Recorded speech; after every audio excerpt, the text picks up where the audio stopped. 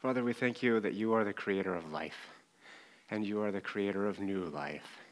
And you who have recreated each one of us are our hope, and our hope for resurrection is in you, Lord. We pray for your blessing and your peace upon Jennifer and Sean and their whole family, and that you would help them in whatever they need. And please open people's hearts to give if giving is needed, and to be present where presence is needed. And thank you, Lord, for your presence and for the comfort with which you have comforted us. In Jesus' mighty name, amen. Well, Greg and Catherine and Golda are visiting family in Cincinnati today, so we'll see them next week. But today we have part 4 of our study of the book of Acts, entitled Acts, Author, Themes, Purpose. Sounds kind of academic, but it's exciting to me. I love studying this stuff. Let's begin. Please open your Bibles. We'll need one of those. Got to get the good one. Yep. Please open your Bibles to the book of Acts, chapter 1.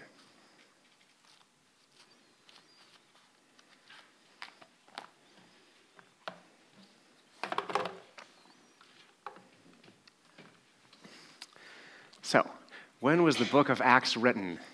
There is always speculation as to when text not recently written was actually written. We can know with a high degree of certainty that the book of Acts was written in about the year AD 62. Now, this message is entitled Author, Themes, and Purpose. So even in the date, we begin to get into the themes. I said AD 62, also called 62 CE in secular or religiously neutral or religiously inclusive texts. So what does AD mean? Shout it out. Anno Domini, which means the year of our Lord, or in the year of our Lord. So in the year of our Lord, 62, dated to the estimated birth of Christ, which was probably about the year 4 or the year 6, BCE in secular terminology, or BC, before Christ, right? So about AD 62, and we're going to use AD in the year of our Lord instead of the secular terminology CE, or Common Era. Why? Why should we do that? Am I being too partial? Shouldn't I be more neutral in my scholarship? We who have been gathered from all nations under the banner of Christ, our King, will see in our study of Acts that the gospel of Christ is inclusive of all people and not of all religions.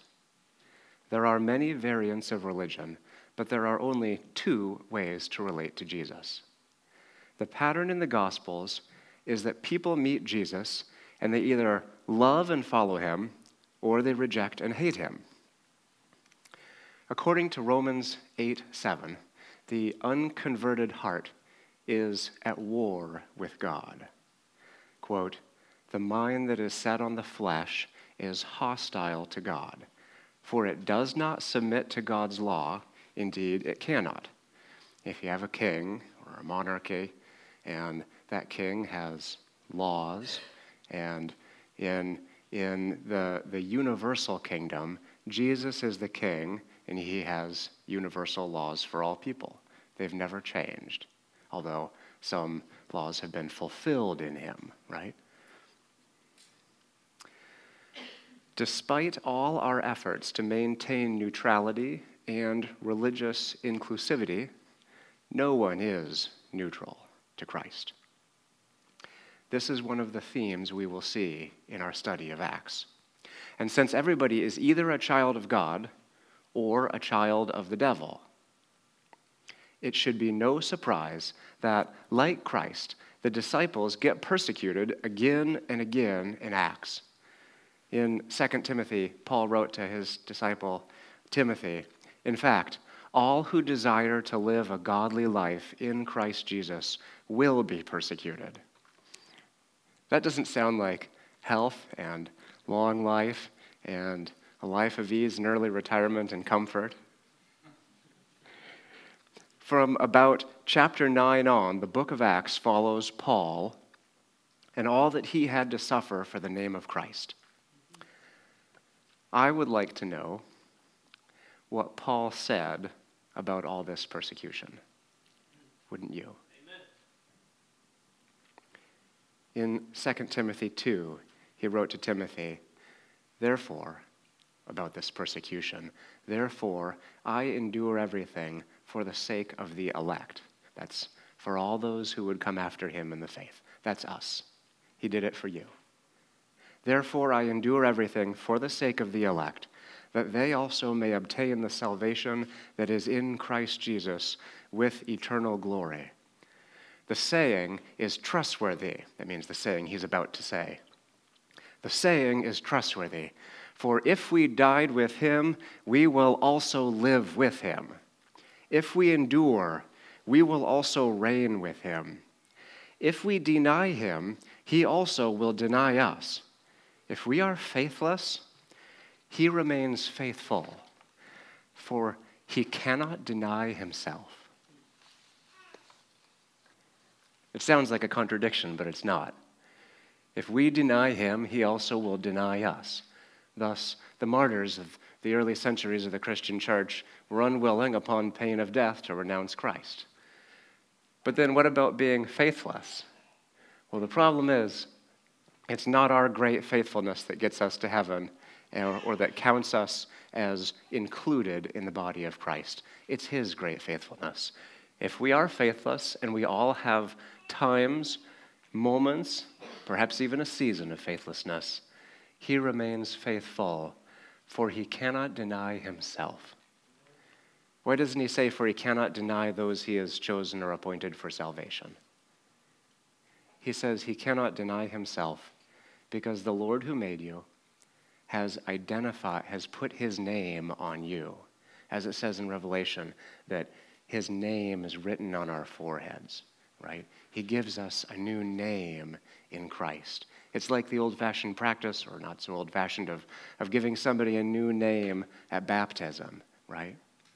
And we're going to see that may have taken place with the person to whom this letter was addressed.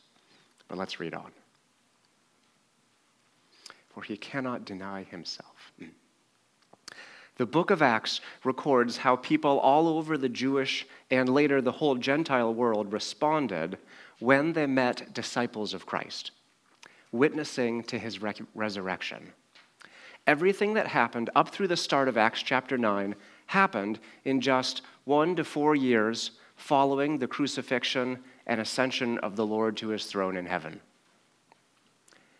which happened in either AD 30 or 33. We're not exactly sure, because when you get into ancient history, there become gaps in the historical record, because leather, papyrus, things that people use to record things, eventually break down, get lost to the sands of time, buried or decay.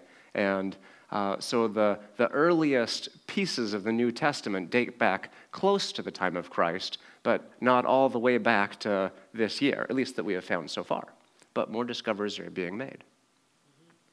So, because of difficulty in pinpointing an exact date, sometimes it's either during this person's reign, but then you don't necessarily know if this person's reign happened before or after that war that's written about elsewhere. So it's hard to nail down the exact date of the crucifixion of Christ. It was either 30 or 33.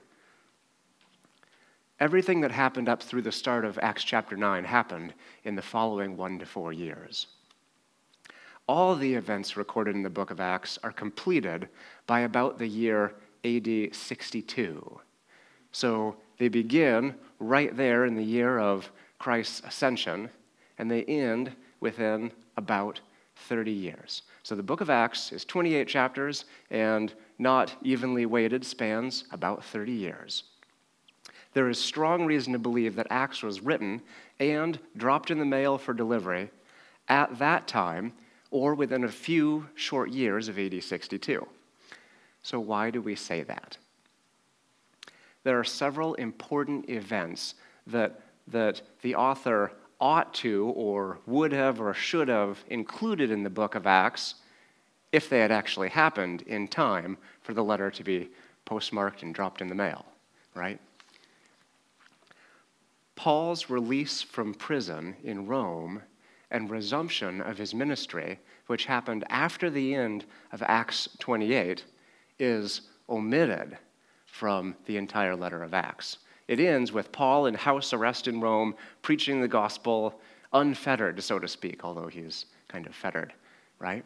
He's not hindered, it says. And then he gets released. And then he's later recaptured after further ministry, probably out in Spain.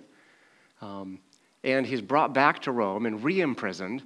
And then Peter, who Acts records was imprisoned and then set free by angels, even while James, the brother of Jesus, was killed, right? I might be mixing up my two Jameses. We'll get back to that. One of the Jameses was killed. But, thank you. But Peter's death and Paul's death are both omitted from the book of Acts.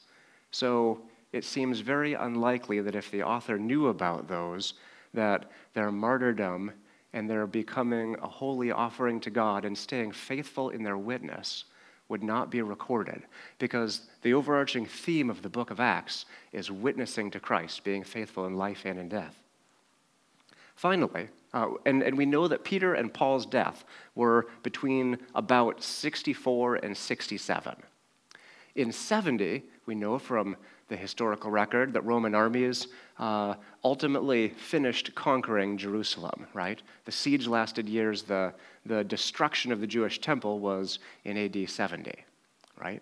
That is completely omitted. But that's a key point in the history of the explanation of how the church came to be. Because as Paul showed us in Romans, which we recently studied, Gentiles are grafted in like dead branches, picked up, delivered, saved, not burned, but instead grafted into a living olive tree, grafted into the same root. And the root from which we are all spiritually nourished and given life is the same Christ, the same Spirit. And so the tree of life, which in the Bible is the church as included in Christ, as united with Christ, because in him was life. So the tree of life is the full spiritual offspring of all those who belong to Christ and are named by his name, right? So in the garden, the tree of life is like a foreshadowing of Christ and of even salvation in the church, although it's a faint glimpse of it because it doesn't get explained very clearly there, right? It's not till the book of Revelation that we see the tree of life bearing fruit, fruit, fruit, fruit. Like Jesus said, you will bear fruit, fruit that will remain, right? So the destruction of the Jewish temple, which ends the time of early Judaism, I'm not using the official scholarly term there, it ends an era in Judaism, and it shows that Christ passed final sentence on those who killed the prophets leading up to Christ himself, right? And that would be a very important event in explaining the gospel, explaining, look, God really was displeased with this, and look, he's doing something new, and yet it's something old brought together. Because with God, it's not out with the old ways. He doesn't change his mind. It's giving us, who were as once dead, new life in him. But we also are built on the foundation of the same apostles and the same prophets. That's why it calls us the true Israel, right? So that's excluded from the book of Acts. It is highly likely that all these things were written down and the letter was sent in the mail by about AD 62. So about 30 years. I like timelines. I don't know if you like timelines and maps as much as I do, but maybe by the end of our study you'll like them a little bit more. So, who was the author and who was the original recipient of the book of Acts? Well, first let's flip over to the book of Romans. What is the first word in the book of Romans? Paul. Paul. So it's like saying from Paul to, what does it say in Romans 1:7? From Paul, verse 7, to all those who are in Rome, who are loved by God and called to be saints. But how does Acts start out? In the first book, what first book? And who's talking? In the first book, O Theophilus, ... He never names his own name. So how do we know who wrote Luke? Could Luke have been written in the year 500 by some guy who was a disciple of Constantine trying to build up the false Christian religion for his own political gain? No. Let's go back to the first book. Luke chapter 1. Luke chapter 1 is obviously written by somebody who is educated, and specifically, among other things, educated in classical Greek. The first 4 verses of the book of Luke are one of the great examples in ancient literature of finely written classical Greek. Luke chapter 1 says, "Inasmuch as many have undertaken to compile a narrative of the things that have been accomplished among us," even in the English translation, it sounds dreadfully or wonderfully formal. "Inasmuch as many have undertaken to compile a narrative of the things that have been accomplished among us, just as those who from the beginning were eyewitnesses." It doesn't sound like the author of Luke and Acts, who wrote Acts being the second book, doesn't sound like he was an eyewitness. But he writes, "Just as those who from the beginning were eyewitnesses and ministers of the word have delivered them to us." So the author is in that second generation of Christians, or the next generation of disciples. "It seemed good to me also, having followed all things closely for some time past, to write an orderly account for you, most excellent Theophilus, that you may have certainty concerning the things that you have been taught." So the author was an educated person, a person who knew how to write and could write intelligibly, and he could articulate well. He had carefully investigated all of the things that he had been taught as a disciple by going to the eyewitnesses who were there, who watched them happen. And the Lord, as a basic principle in Scripture, set down, you can't condemn accused murderer on the testimony of one witness. And he did not leave himself without multiple witnesses to his resurrection, right, and to his life. So in the wisdom of God, he gave for us who, like the early disciples, may tend to doubt in seasons of our life, perhaps, because of persecution or faithlessness. He gave us multiple witnesses. The book of Luke is one of the 4 Gospels, and we said last week the book of Acts, or the Acts of the Apostles, is an excellently written historical account designed to give this Theophilus certainty of the things he'd been taught, and it stands as, like the first 5 books in the Jewish scriptures, Genesis, Exodus, Leviticus, Numbers, Deuteronomy, it stands as a re-giving of a reaffirmation of the law by symbolically giving Matthew, Mark, Luke, John, Acts. And Acts is also a bridge between the Gospels, the record of the life of Christ and the preaching thereof, and the epistles or letters, the letters that Paul and others wrote, right? So Acts is a history, carefully written and carefully investigated history of the early church. So, the first phrase in the book of Acts says, "In the first book, O Theophilus, I have dealt with all that Jesus began to do and teach." Well, who is I? And who is Theophilus? Let's start by answering the second question. Why would he be called most excellent Theophilus? Raise your hand if you can say off the top of your name the title of that classic American comedy movie that Greg always quotes. I can't remember the name. Bill and Ted's Excellent Adventure. Thank you. So in that, they use the classical address most excellent, kind of sarcastically. It's like a sarcastic retelling of history, and it's funny. But this is, in all seriousness, a very respectful address to this person, Theophilus. Look at, you don't have to flip there. I'm going to read Acts 23:26. In Acts 23:26, we see the second time, most excellent Theophilus is in Luke chapter 1. In Acts, he's just writing to Theophilus and doesn't specifically name that title. But in Acts 23:26, the author of Acts does again.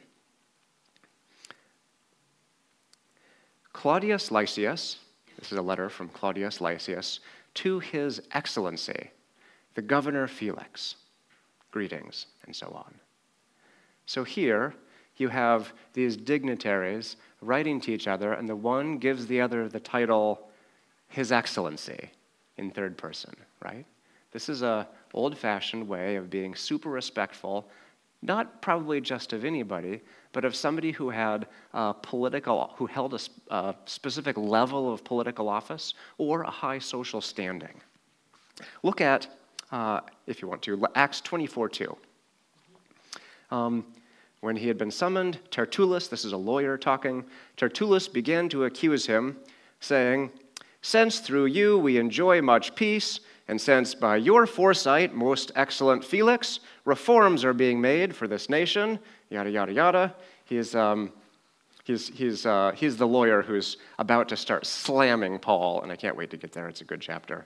It's a fascinating legal accusation, and Paul's defense is classic. So here's this lawyer speaking to this Felix, another dignitary, and he calls him most excellent, just like we saw in Luke. And then again, in chapter 26, verse 25, we see it again. Paul said, after this, after being accused of being out of his mind, Paul said in his own defense here in this situation like a courtroom, he says, "I am not out of my mind, most excellent Festus, but I am speaking true and rational words." And he goes on to explain the gospel to the most excellent Festus. This is a title for a dignitary. Theophilus, which some have said is a general address to the ubiquitous or nameless or the everyman, the every Christian, because of what it means. Theo or theos means what? God. And phileo or Phyllis or Philadelphia or Philippians, what does phileo mean? Friend, love, brother, brotherly love. Philadelphia, the city, the Delphos of brotherly love. Philippi, right? It's supposed to be like a good place to live, right? So then give it a nice name, or wherever that comes from. So Theophilus means God lover, or somebody who loves God, right?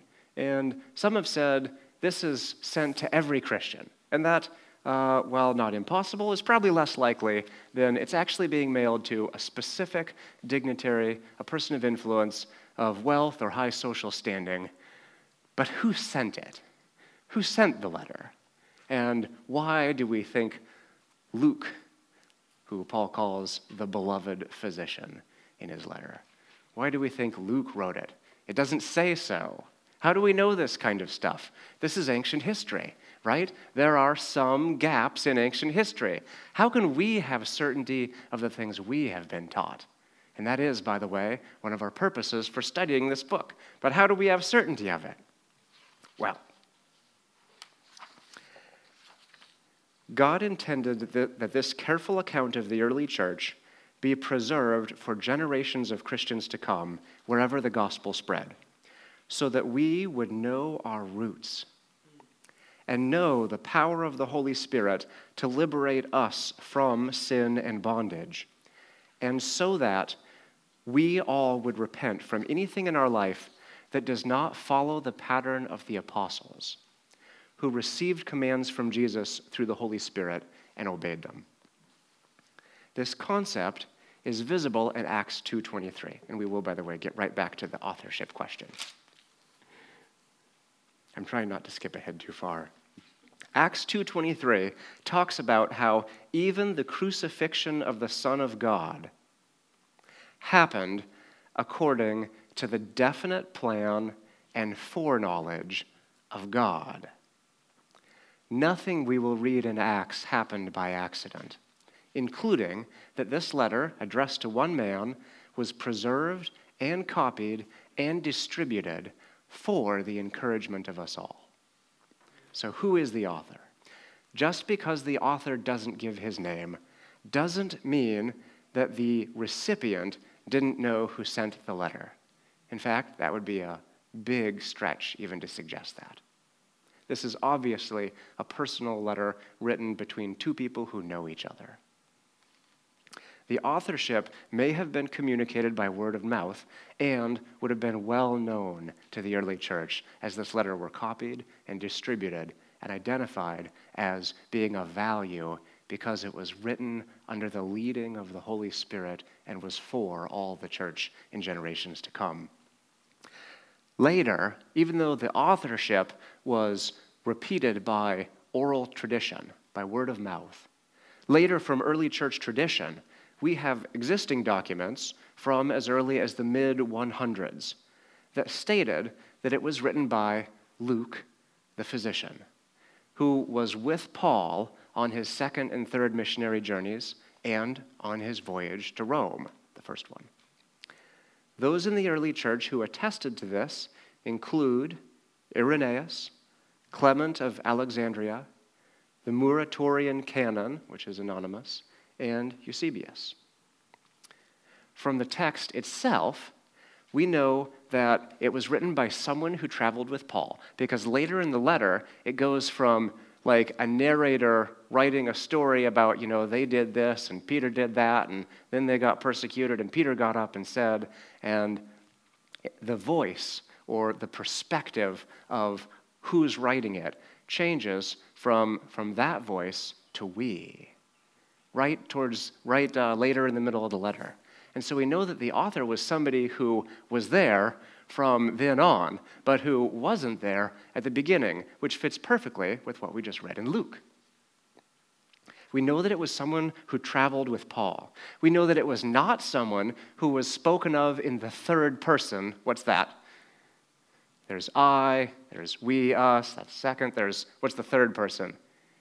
He, she, it, they, right? So it's not somebody who, in those passages later in the book of Acts, where he says, we did this, Paul and this other guy, Silas, and we went and we traveled from here to there. It's not someone who is named in the third person in one of those sections. So that really narrows it down, and that leaves few remaining possibilities. It was somebody who was educated in classical Greek. It was, we also know from the text, we'll just skip the explanation why, it was a Gentile. And it was someone who showed an interest in medical issues and used accurate medical and nautical terminology. So here's somebody who knows stuff, right? Here's somebody who's been to school, probably a lot of school. And from the testimony of these church fathers we have named, we understand this to have been the man whom Paul calls in one of his letters, Luke, the beloved physician.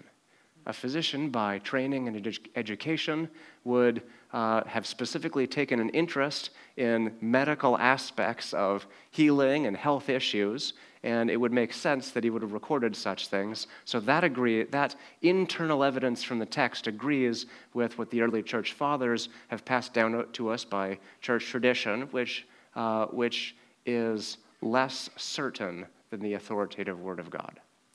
There's no reason to think it wasn't Luke. And there's no good scholarship that would give a good reason to think it wasn't written by about the year 62 AD. Not before, not after. Roughly. 62 or close to it, 62 to 64 or 65.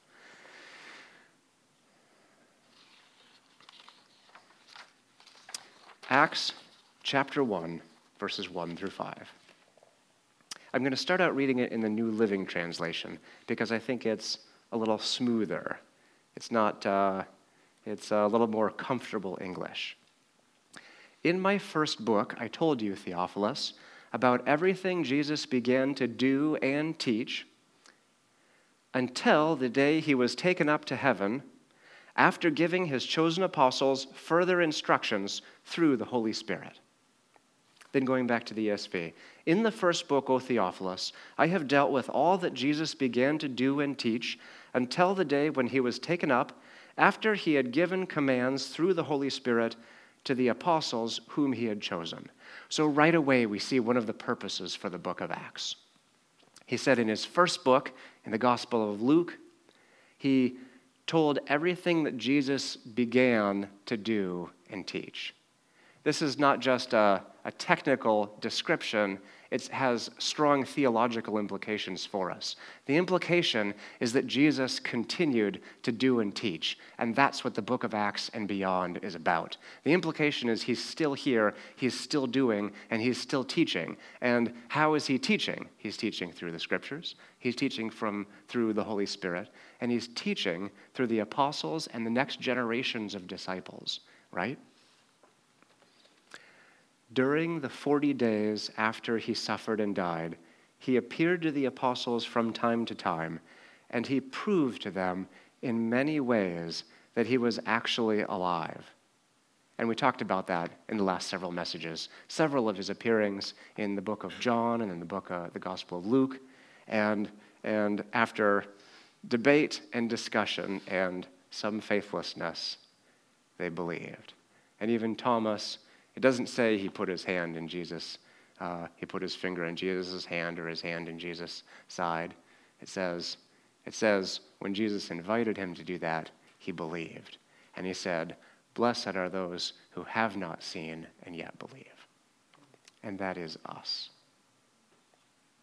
And he talked to them about the kingdom of God. So there's another theme. The kingdom of God. What is it? That gets thrown around all the time these days, and we've talked about it a lot in our congregation, so we'll come back to that later and talk about it briefly, but in a little more detail. Typically, the average Christian, let's say in evangelical Christianity, believes that the kingdom of heaven, of God, or the kingdom of heaven, equals what? Heaven, right? The kingdom of God is in heaven and on earth, and it's more than going to heaven, and it's more than later.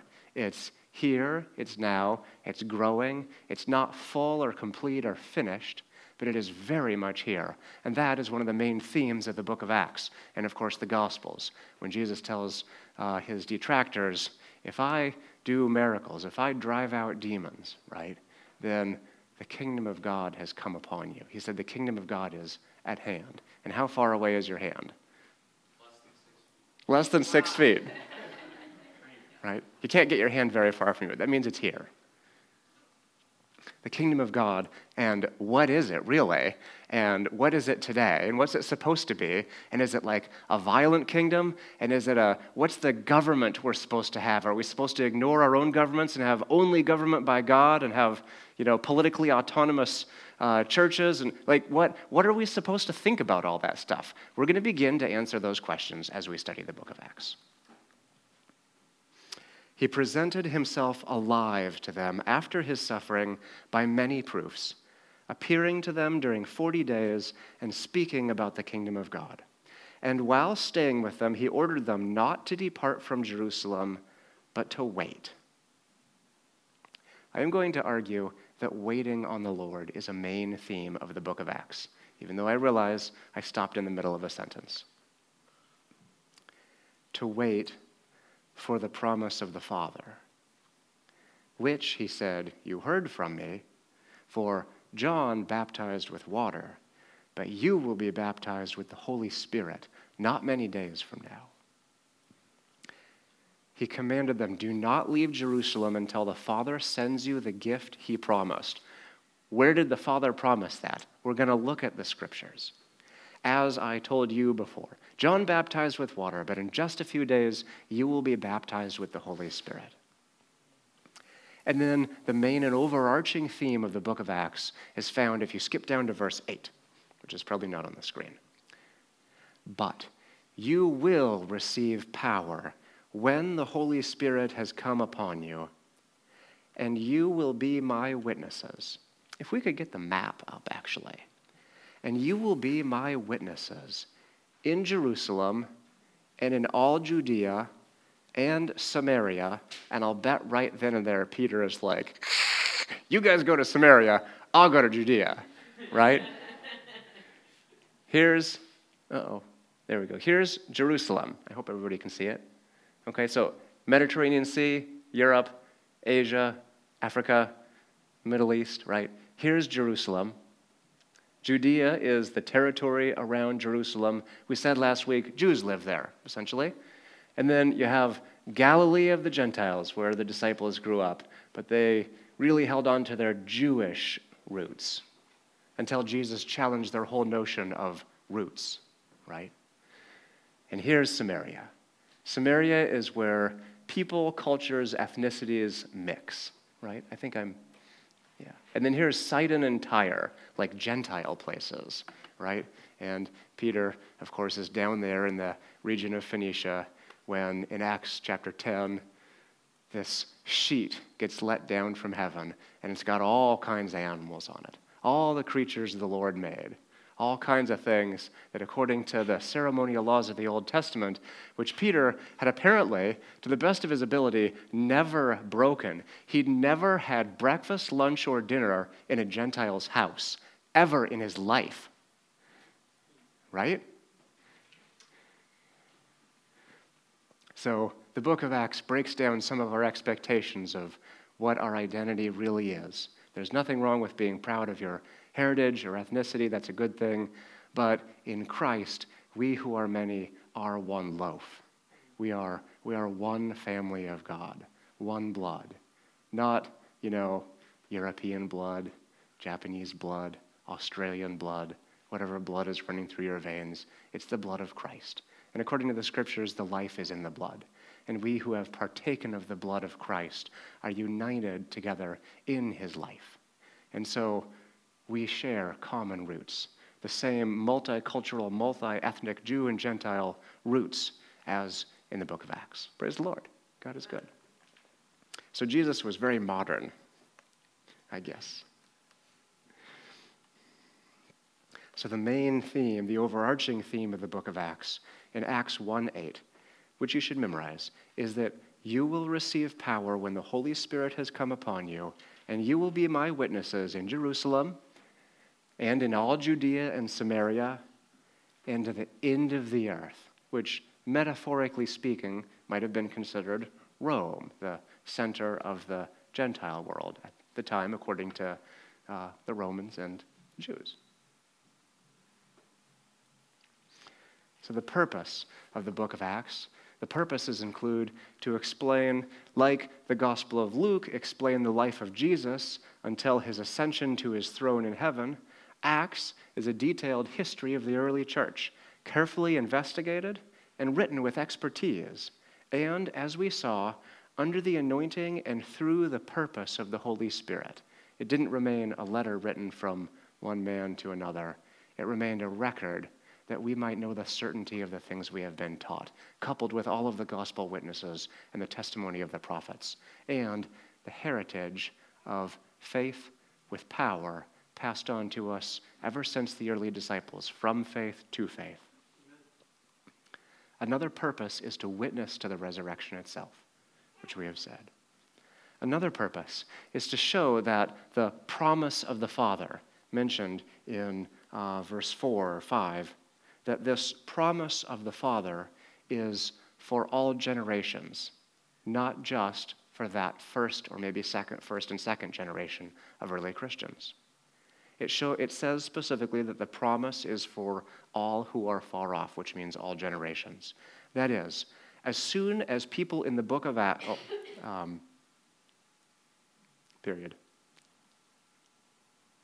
somebody didn't finish his sentence. And Acts gives examples of what happens when the Holy Spirit is poured out on all those who believe. And those examples are supposed to be patterns for the generations to come, not mere curiosities for us to see and think, God was cool, but he doesn't do that anymore. Acts is to show the way of salvation and what that should look like. That is, as soon as people in the book of Acts found out that they had been appointed for salvation, they became disciples of Jesus, and their lives changed radically. We're going to study specifically how their lives changed and compare those changes to our own lives. And, as a congregation, repent of any unbelief and any sin that is hindering us from having lives that look like theirs in every way possible. If we too are disciples of Jesus, our lives should look like those of the early disciples. So, keep the maps. Bring your hard copy Bibles to church if you're willing to read from a hard copy Bible. And read Acts by yourself or with a housemate or a partner throughout the week. And as you study the book of Acts on your own, week in and week out, seek the Lord for more certainty concerning the things that you have been taught, for more knowledge of what the life of a disciple looks like, and for more anointing by the Holy Spirit to witness to his goodness and purpose, which continues the same in the world today, thereby showing yourselves to be partners with the early disciples in witnessing to his resurrection. Amen.